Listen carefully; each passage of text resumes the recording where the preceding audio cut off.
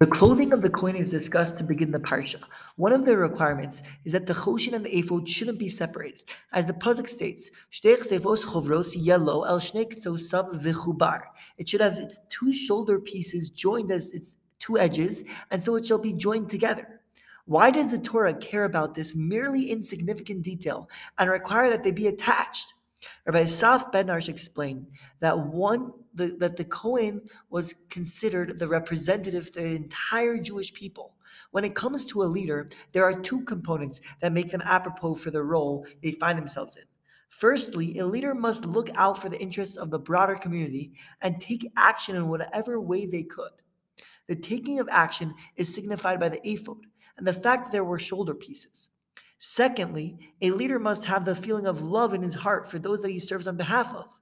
The care and concern for others is signified by the choshen, which drapes over the heart as well.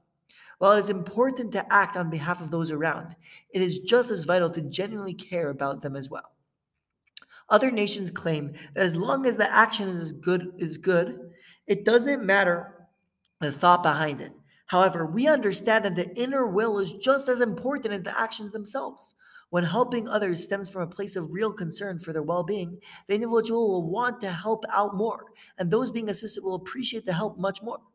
On a personal level, each person must try to act with sincerity towards others because just as important as what we do for others is the real care that we feel for them as well.